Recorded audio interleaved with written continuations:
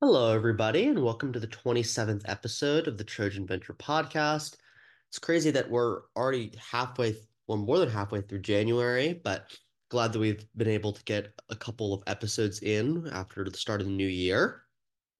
And today I'm really excited for our guest that I'm going to be speaking with because they have an awesome story, but also it's a story that feels very similar to the one I'm trying to create. So, really looking forward to this. So, on today's episode, I have the pleasure to welcome Landon Campbell, General Manager at Drive Capital. Landon is one of four Drive Capital general managers assigned to four different cities in the Midwest, with Landon being responsible for growing Drive Capital's pre seed fund and office in Chicago. After graduating from DePaul University in the spring of 2020, he co founded and co hosted the popular business podcast In Their 20s, sharing insights derived from the early days of the world's most successful people, with guests like Steve Wozniak and Beto O'Rourke. Landon has also served as a marketing advisor for the Black Venture Capital Consortium, an executive at Inside.com, and a talent acquisition intern at Cameo. Obviously, I'm really excited to ask Landon all about his podcast, how that led to his current role. So let's get him on the call. Hey, Landon, thanks for coming on the show. Of course. Thanks for having me, man. Excited to be here. Really, really excited to have you on today. I think, as we go throughout the episode, a lot of listeners are going to see a lot of parallels between what you've done early in your career and what I've been working on as well. So, the first thing I want to touch on is this podcast that you started right when COVID happened in 2020 and you were graduating college called In Their 20s. And so I want to know, what are some of your favorite pieces of advice that guests on your podcast have shared? Yeah, so had so much fun working on the podcast. Started it with my best friend Michael, continued it, and hit over 110 episodes with very influential business leaders, athletes, celebrities, politicians. It was a wide array of different guests. So I think often of like sort of what is, if I'm able to condense like the top advice, like what are the three top lessons? I think number one is just doing a lot of different shit in your 20s. It's really difficult for someone to just say, okay, I'm gonna be passionate about this and want to work on this forever. In order to get there, and sort of find your purpose, as many folks in their 20s are trying to find, and what they're uber passionate about. I really do believe you need to have a lot of interests in your 20s, and that was something that a lot of folks that I've interviewed did, as well. They tried many different things, they had many different hobbies, activities, and then the interests that they became obsessed with meaning they couldn't imagine themselves doing anything else. They loved it when, that interest was easy. They loved that interest when it was difficult. Those obsessions would then become their passions. So do a lot in your 20s. I think another one is you can't fear failure. A lot of my guests, whether, before they created Apple, before they built Twitter, before they would run for president, they had a lot of folks in their corner even telling them, maybe you shouldn't do that. Maybe you shouldn't invest all your time into that because that could fail. And I've learned early in my career that, if you feel if you don't do something, if you don't start a project, if you don't follow through with something because you're scared you're going to fail, ultimately that is failure. So we learn so much from these moments of adversity. We learn so much from these failures, and more times than not, they end up pivoting into something else. Maybe something that you do become successful from. Just a super quick aside, before I started this podcast, I was actually working on a whole nother startup, in an adjacent space, we can say. But because, I had a quote unquote failure with that, I was able to then pivot into starting the podcast. So I would have never started the podcast if I didn't fail at the first thing. So you cannot fear failure. And I think the third point that I'll mention is who you surround yourself with in your 20s is really, really important. You want to be surrounded by folks who are equally or even more ambitious than you, folks that push you to find greatness, do amazing things. And I think that pressure is really positive. And everybody I've had on the show in one way or another has communicated that to me. They're group of friends, the programs they were in their early 20s, their first job, but like that environment. I just like the environment that or atmosphere you have early is really important. So I'd say that's a third lesson. That makes total sense. And I think everybody would agree that interviewing is an art that takes practice. So, if you were to look kind of from a self-reflective point of view, how do you think your podcasting style or interview style kind of evolved from the beginning of starting the podcast back in 2020 up until, 100 episodes later? Yeah, I'd say active listening is very difficult, but it's a really important skill when it comes to interviewing, when it comes to solving problems. It's translated into so many things that I've done, post podcast. So really making sure that, I was fully attentive during conversations, um, you know, because you can't pre-plan too much. In fact, I didn't even have questions going into, a lot of episodes. Instead, I just had topics. So another piece of it's, doing a good amount of your own diligence on the guest. But, I wouldn't be searching for topics that, I think I should, ask also during the conversations. A lot of times I was looking for topics I just should steer away from.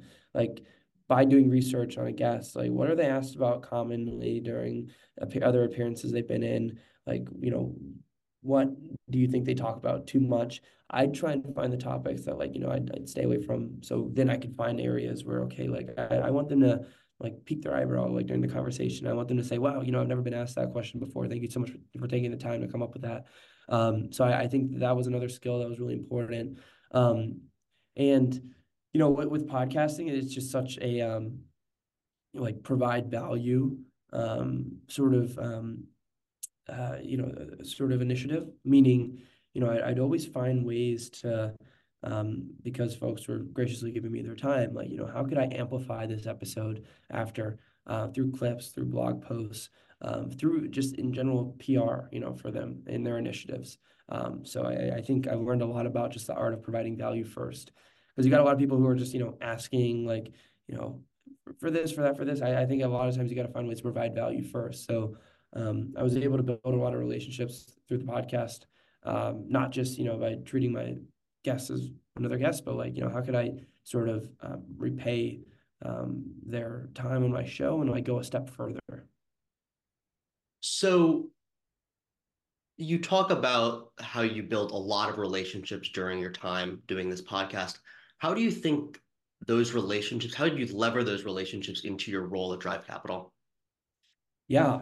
So I work with early stage startups today, um, founders before they're founders. And, a lot of them, are relocating to Chicago where we have our office space here. So I'm helping them sort of build the foundation of their companies in the best of my, to the best of my ability. So the guests have been, my former podcast guests have been able to help in a lot of different ways. Since a lot of these folks have built massive enterprises and companies and they've seen a lot. A few of them have served as mentors to a few of my founders. Coming by the office, speaking about their own experiences. We've done a few fireside chats. I've been able to facilitate a few one-on-one conversations. Even one of my companies, launched a podcast on the side as a marketing effort, and I was able to bring one of my former guests like onto their show. So I thought that was really cool. So there's that, and then also locally, I had mentioned that a lot of my founders have relocated to Chicago because I've been able to interview and build relationships with influential people in the city. I've been able to really help people break ground in Chicago efficiently. So yeah, it really helps to like have that network already sort of like, at your, I mean, like as a resource, like when you move to a new city, because building a company is difficult enough, but like if you can use a network, like mine, for example, to help source your first few customers or maybe other investors, or even potential employees that could be joining as an advisor or, to whatever, for your company. I think that that's really helpful. So those are a few ways that my network's been super helpful. And you talk about Chicago, and that's where you're living and breathing startups. What gets you excited about the Chicago venture capital ecosystem? Yeah, no, I love the opportunities in this city. I mean, we're the third largest city in the US. So much innovation and different companies and technological advancements have come out of Chicago, particularly, and also the Midwest. and I also look at the cost of living and sort of the just immense amount of talent that you can get out of Chicago. Chicago being the second top destination for college grads nationally. I just think that there's so many opportunities here. But in a way, it seems like they're still overlooked because when you think about startup, capitals, Chicago isn't usually like the first city that comes to mind. So I love that we have all the pieces. They haven't always connected how they should, which to me just means that there are so many more things to figure out, which is great. There's so much more opportunity to transform Chicago into a tier one hub. So a lot of other cities have it all figured out for the most part. I'm really moved by the fact where we have this optimism to build a bigger and better Chicago, and there's so much room to grow. The companies that I work with today, can be pieces to that puzzle that transform the city and help sort of build that flywheel where they start small, they build in Chicago, they stay here, and next thing you know, they're hiring thousands of employees.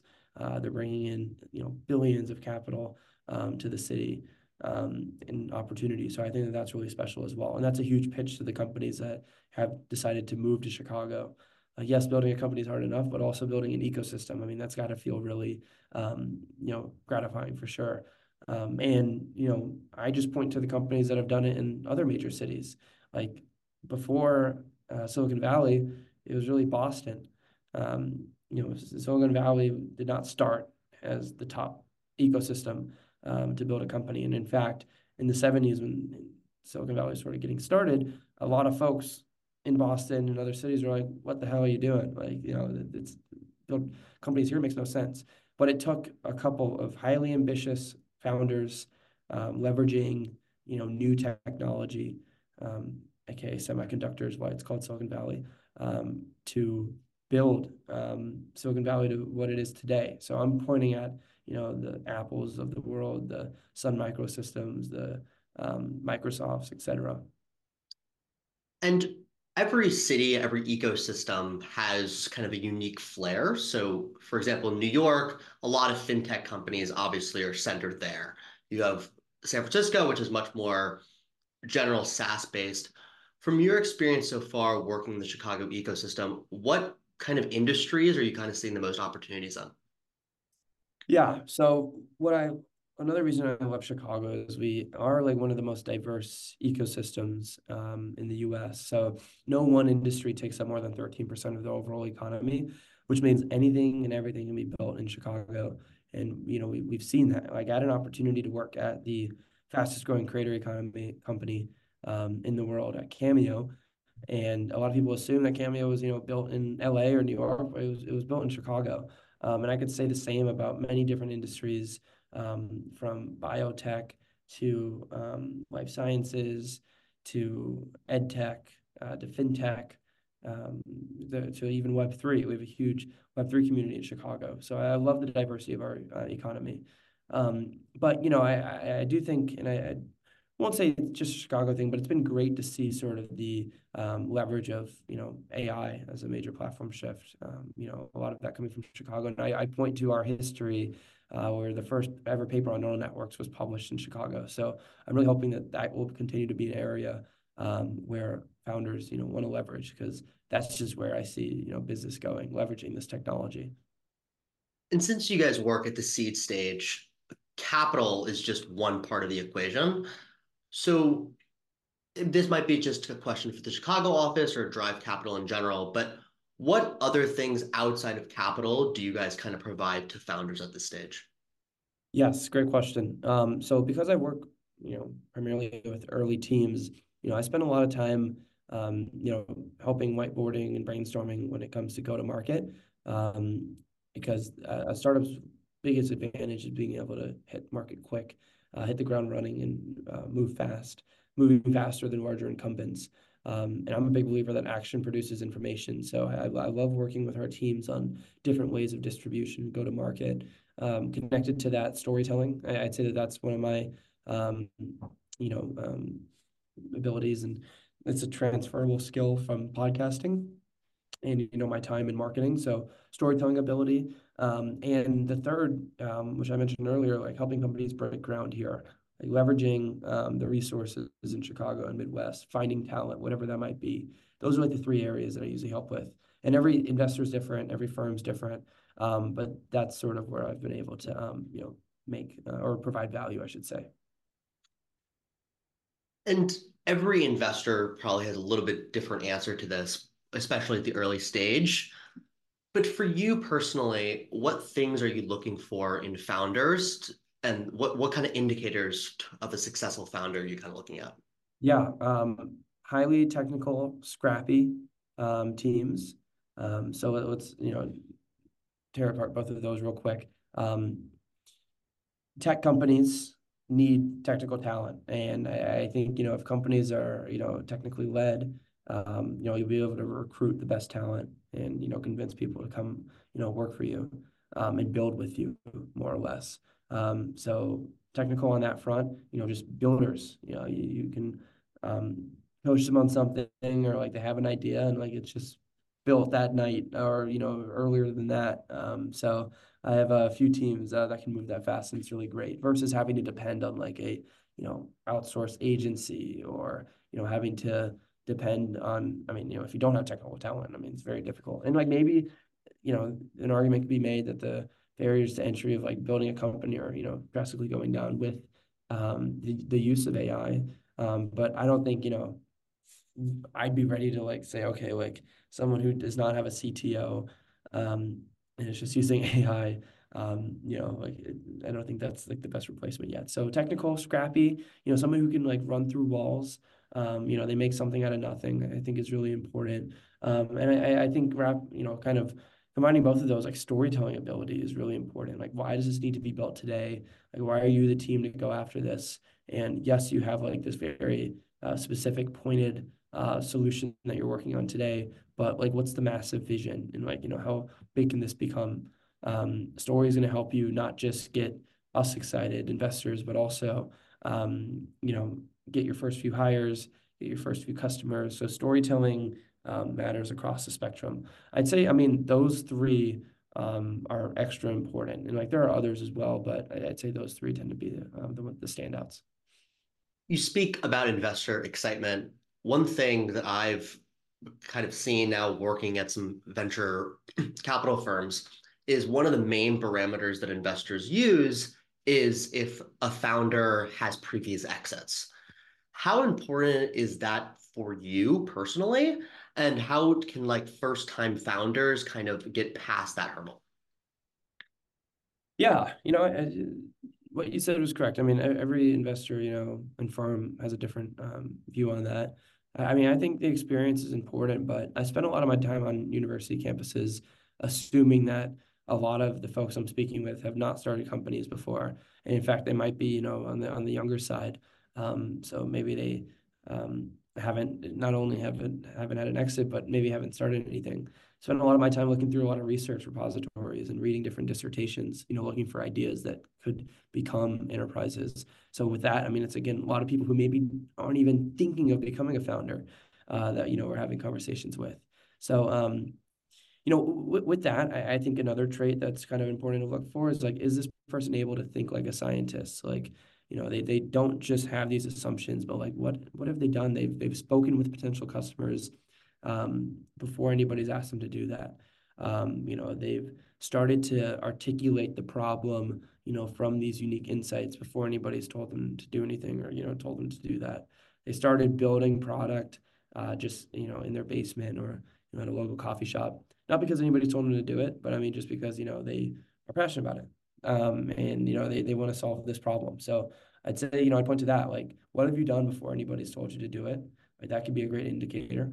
And also, kind of looping it back to advice I gave earlier, a few of the podcast guests I've had, just like building up these different interests, like trying a lot of different things, knowing that action produces information. Eventually, you're going to see what sticks. So I think that's a great quality to find in someone. So again, to answer your question, the amount of exits someone has had isn't a place where where I'm prioritizing my time. We're following the ideas, the problems, the founders. That makes total sense. And in your role, obviously, you're looking at a lot of different startups at the same time. You're working on a lot of different companies. For you personally, has this kind of experience made you want to kind of start a company of your own at some point? How has this experience kind of influenced your future career plans? Yeah, like won't say no to anything, but right now, like I'm so excited and moved by what I'm doing, and in a way, it feels like I'm a little co-founder to many different companies because I work with so many different of our teams here, and I'm always down to assist and help wherever I can and be resourceful. So yeah, who knows? In the future, that totally could happen. And I'd say the reason why I wanted to pursue venture initially was because I didn't have that one idea. The founder, has to focus on that one idea for 10 plus years at times.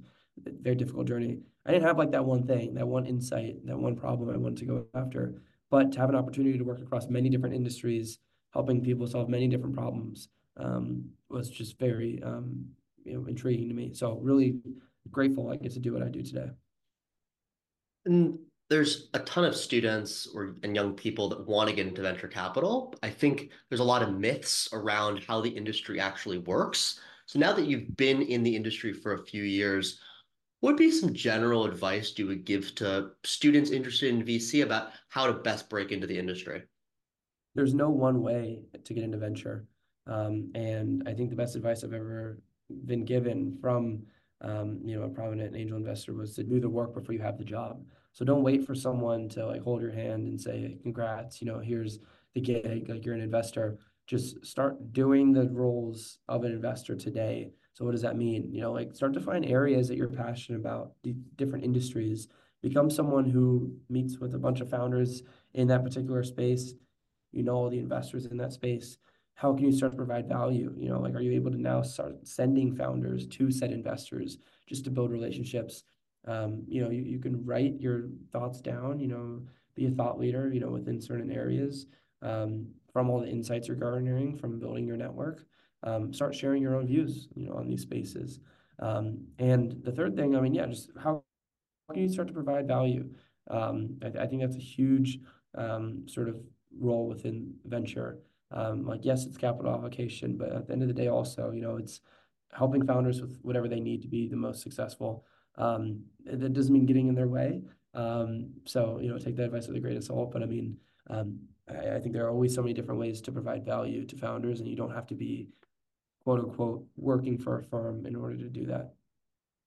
So now that we've moved to 2024, people are interested in a lot of different industry verticals.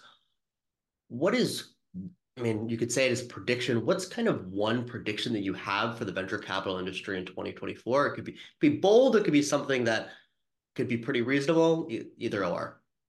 It's not bold, and you've probably heard it before, but I mean, I just think that founders are going to continue to have to find ways to do more with less. So I think in the previous years, there's just let's overdo everything, overcapitalized businesses, overhire, and a lot of that ended up resulting in some negative tailwinds. So I think we're going to see a lot of founders doing more with less. I'd hope to see more investors continue to build their platform and continue to find ways to help. And when I say platform, I mean like the actual sort of like platform role at a firm. So find ways to help beyond, check writing, to provide value and resources to founders. Because just with how fast the world's moving, and how competitive the business of starting a company is, I think founders are going to need an extra level of support.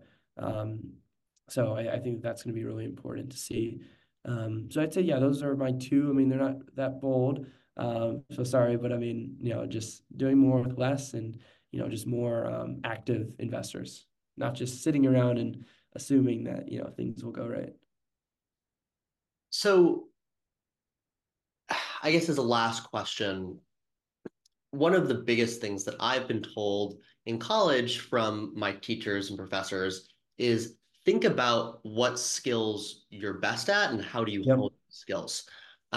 So for you, what skills do you think you are best at personally, and how do you hope to grow at those skills that you already have? Yeah, I mentioned a few. So I think and that this is super important. So I mean, I agree with you. Like, in order to first start providing value, you gotta like first start to know like what you can provide value in. Like, I would never offer my services at building a website for someone because I just don't do that. So there are other areas I particularly spend a lot of time in. So yeah, like I'd say marketing, storytelling, go to market, brand building are three areas that I've spent a lot of time in and I feel, comfortable with helping teams with. For a few areas in particular, so like creator economy music, I've built wide networks in those, so I can help there. And then also in Chicago, helping with hiring, sourcing, like for our companies, potential customers, that's an area I help with a lot too, and in the broader Midwest as well. Well, Landon, I want to thank you again for your time. I know you've done a lot of this, and I'm glad that you were able to take the time and have this chat with me. I really appreciate it. Totally. Yeah. Thank you so much. This was a lot of fun and can't wait to see the episode. Sounds good. All right, guys. Well, I hope you enjoyed that episode. I know I certainly did. Landon was, I could see that, he comes from a podcasting background, give the kind of the depth of his answers. So it was really great to speak with him today. And to kind of just wrap up, I thought, I was looking for what were my main insights from our conversation. And I came up with three. The first is it was really interesting to hear about the diversity of the Chicago ecosystem and the venture ecosystem in specific that Landon was talking about. I think that's very different than a lot of other ecosystems within the United States, like in New York, or San Francisco. And so for that reason, I think Landon's right that Chicago really has a unique value proposition. Second, I loved how he mentioned the opportunity to kind of leverage AI for all these new opportunities. I think, in this AI craze, we might almost get sick of thinking about the word AI and all of its application, but it's really, really important and has so many different opportunities to help expand so many different types of businesses.